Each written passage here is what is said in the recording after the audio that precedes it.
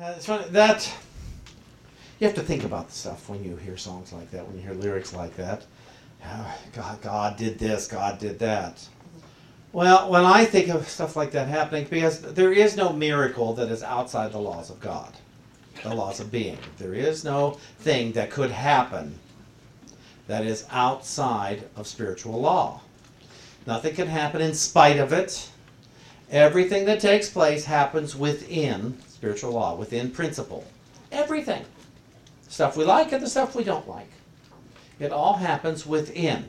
There are no rewards and there are no punishments. Nothing happens because we're nice. It happens as a result of our mind and where we place our mind. And so that's why I keep asking, Spirit, tell me what to think. Now, songwriters write wonderful songs like that so we can start to think, oh, look, this happened, this happened, this happened, this happened. I like to think things happen as a result of good, orderly direction. Some people, oh, I did it wrong. And I then say, no, you did it exactly right to get that result. But I don't like this result. Well, then do it differently. Go into it differently. And people say, but I did everything I'm supposed to do. Well, not to get a different result, you didn't. What were you thinking while you were taking your actions? And it's not about a punishment. It's not about being disliked or out of favor. Getting what you want isn't about being in favor. Life happens. Life on life terms happen. And I had a teacher early on in my healing that said, Sean, if you follow these principles, life is still going to happen, but you will never have to hurt yourself again. I loved that promise. Because I've done some things, hurt myself. Anybody? Yeah. Anybody abuse any part of life and principle to the point where it's not fun anymore? But you'll still try. Maybe it'll work this time. It's in 12-step terms, they call that chasing the high. Trying to get that first time back when it worked, back when it was fun, before it ruined and destroyed everything that is pure and holy. And so to look at that and to realize, I really cannot eat the way I once did and drop weight. There was a time I could eat, and I stayed so thin. Too thin. There is such a thing as being too thin, and I have photos to prove it. And what? I saw you then. Yes. Oh, you didn't. That was when I was kind of normal. I was way thinner than when you met me. Oh, yeah, by about 30, 40 pounds. And I ate all the time. I can't do that now. And the food doesn't satisfy me the way it used to. But that doesn't stop me from trying. Yeah, I had some chocolate the other day. I've dropped a bunch of weight lately. But there was a big chunk of chocolate that just looked so good. And I ate every bit of it.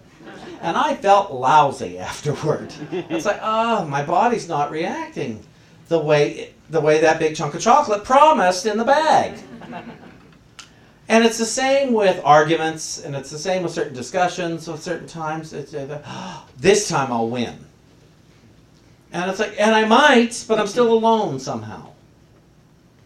Oh, yes, I was right. And now I'm even more separated from humanity than I was before.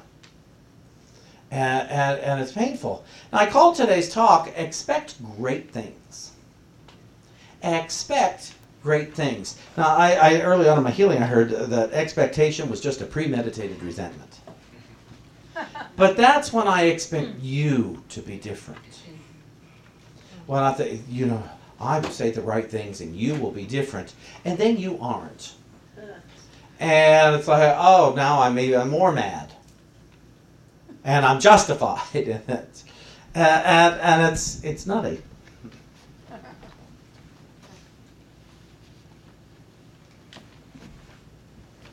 Let me read this about expectations. From the Holy Spirit's interpretation of the New Testament, and it comes from Matthew chapter 21. Hello.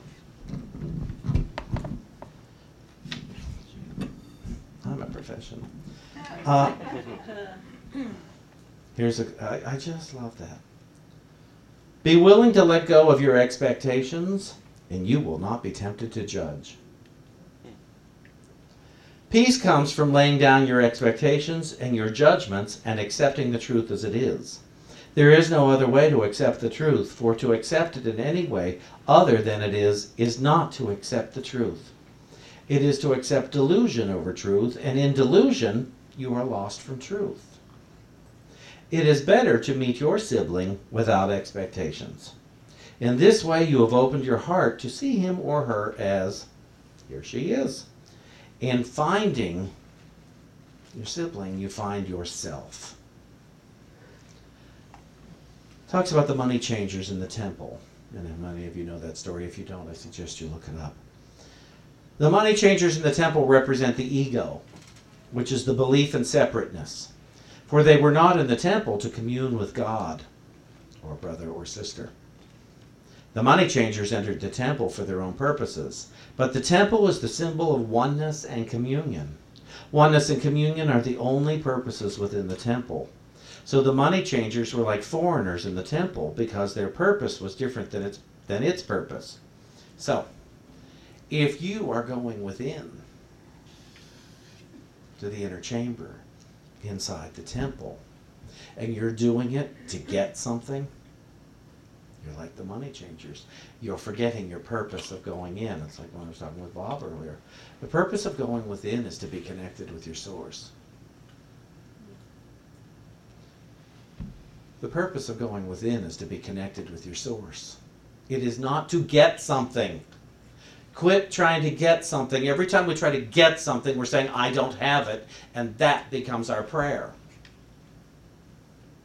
Suddenly, we're setting ourselves up to expect the least instead of the most. This is one of the biggest, probably the biggest challenge in our humanity, in our life, in the living of it, is to expect the best when we are connected to our source. I've heard so much, but I prayed and prayed and prayed and I didn't get it. I said, it has to be because you kept affirming you don't have it. Or you weren't expecting the best. Has it ever occurred to you that what you want isn't the best? That you keep praying for less than the best? You keep praying for a temporary solution. And why would that be? Because we still are rather attached to our misery. We're still attached to our lack. Who would we be without a story of what's missing? Who would I be if I had a conversation with you if I didn't tell you what's missing somewhere in my life? Be it in another person's attitude towards me, be it in the weather, be it in my entire history of my entire life, be it if I talk about my parents, my siblings, my church, whatever. That somewhere, oh, you know, the church is great. If only we had more money.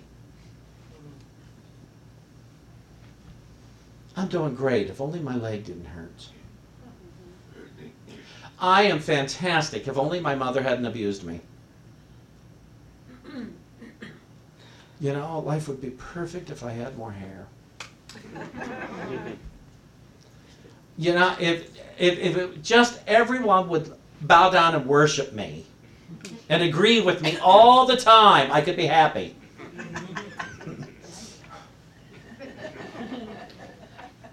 If only most of the first 58 years of my life had been different.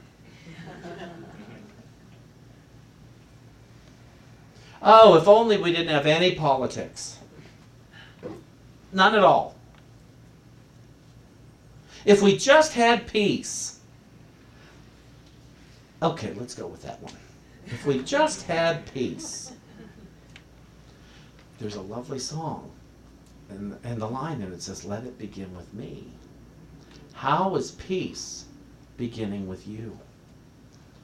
How are you creating peace when you're alone in your bedroom? Or when you're looking in the mirror? or when you're doing your work, or when you're counting your money?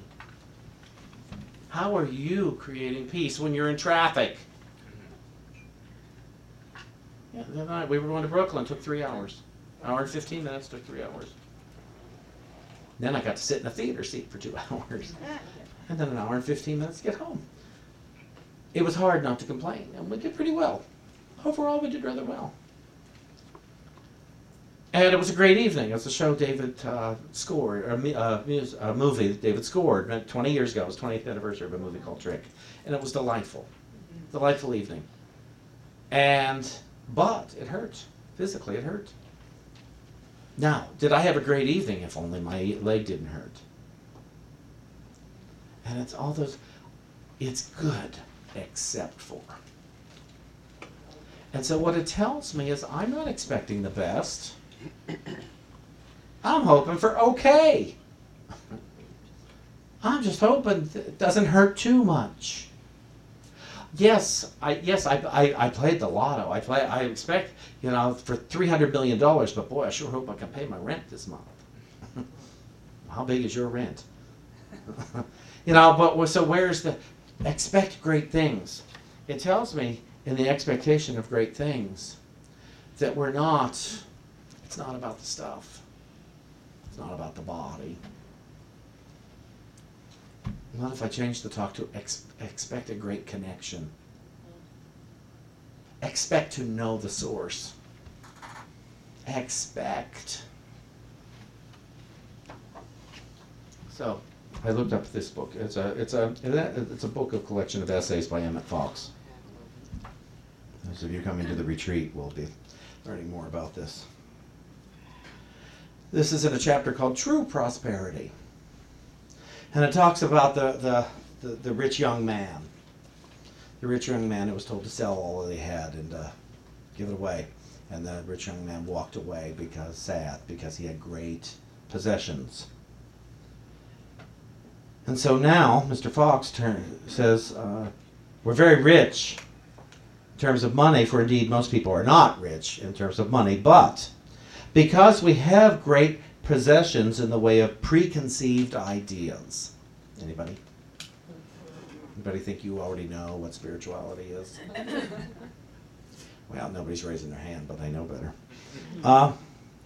Because we have great possessions in the way of preconceived ideas, confidence in our own judgment, and in the ideas with which we happen to be familiar.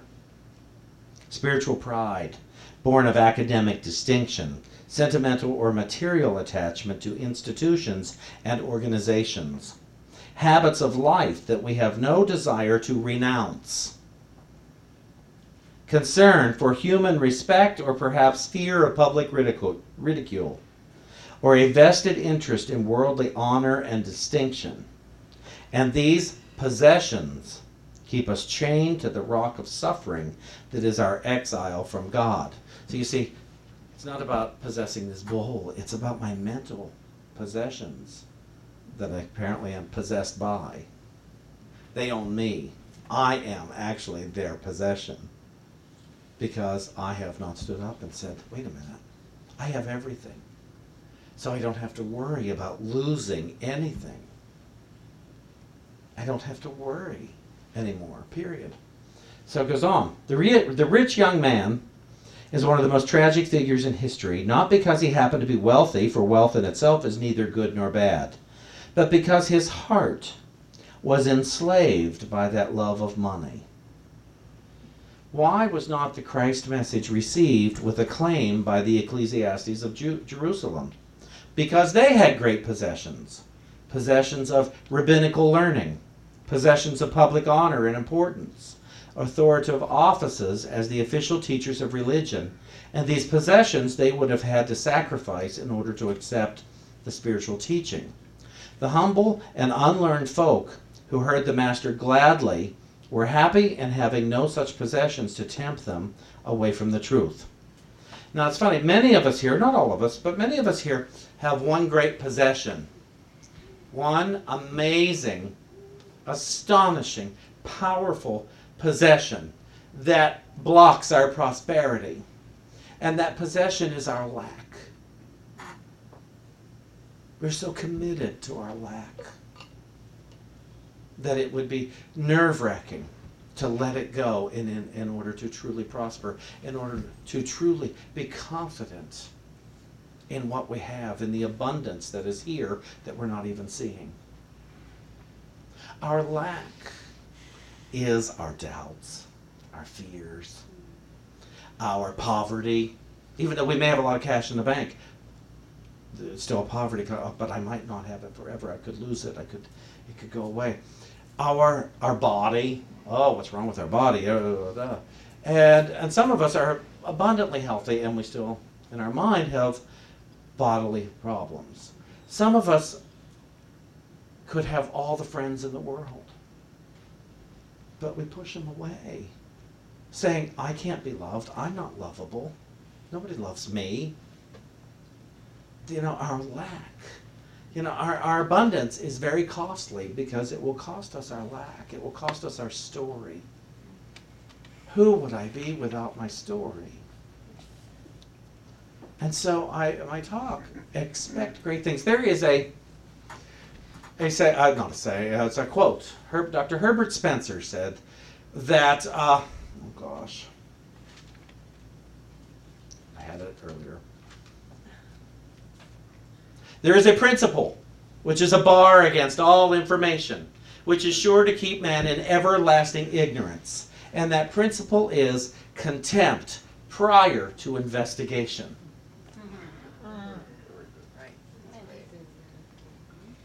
That can't work. Oh, I've tried it. It can't work. Have you tried it today?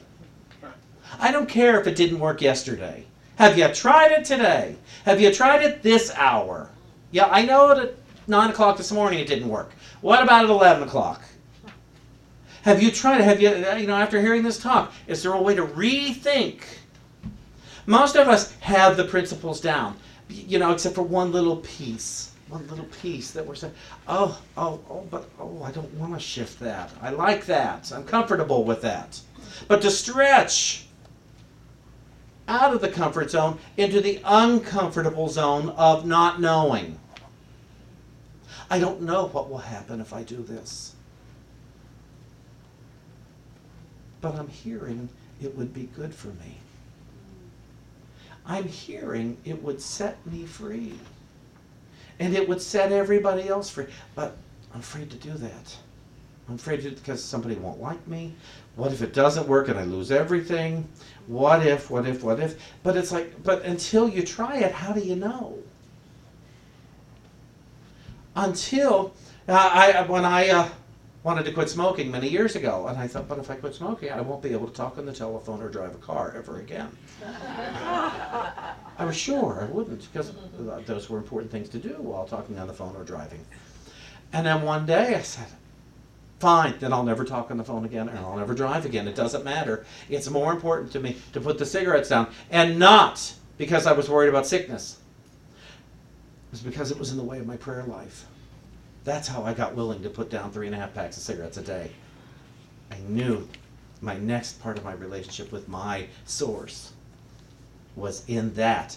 And so, can I live for the day without smoking? It was such a part of my identity. I'd done it since I was in 6th grade. And so it's like, oh, okay, well, what the heck? Let's give it a shot. And I weaned myself off, and then New Year's Day that year, I put them down, and I slept the whole day. I slept 24 hours. And I woke up and thought, I have 24 hours of those cigarettes. God gave me a gift. I better not smoke today, because I don't know if I'll ever get this free day again. Day 1 is in. One day I was chewing on cinnamon sticks and hypnosis tape and everything. And I put them down, and I haven't smoked in over 20 years. And yet still, sometimes I have the desire to, but I know that's not the truth. That desire is what tells me I'll feel more peaceful, I'll be more attractive. You'll smell better, really, But that stuff that says, no, but I want to pray differently, and I will pray in guilt and shame if I do that. And so to work with, I expected great things as a result of putting down the cigarettes. And the great thing I expected was I would be closer to what I call God. What do you need to think, say, or do so that you can feel closer to your source? So that you can be confident. Faith is the assurance of things hoped for, the conviction of that which is not yet seen. Let's do what we need to enact faith for assurance and conviction. Don't worry about the things not seen. Do not concern yourself with that, the things hoped for. It's the conviction and the assurance. I will know things that I didn't know before if I do this. And it might be uncomfortable, but I've been uncomfortable before. I can get through a day with discomfort. I can make it through an hour with discomfort. I can make it through the next 7 minutes. whatever it takes, this moment in discomfort. And I might have to chew the inside of my face out, but I will refrain from expressing this which is not true. Don't mean to go on too long here, but imagine that lack were never true. That lack is never a reality but a perception. Just imagine that resentment is just a perception, never a reality. That inharmony is that there is no such thing as failure. There is just I haven't attained what I really want to see and experience yet. Imagine changing our minds so that we didn't have to tell ourselves a story.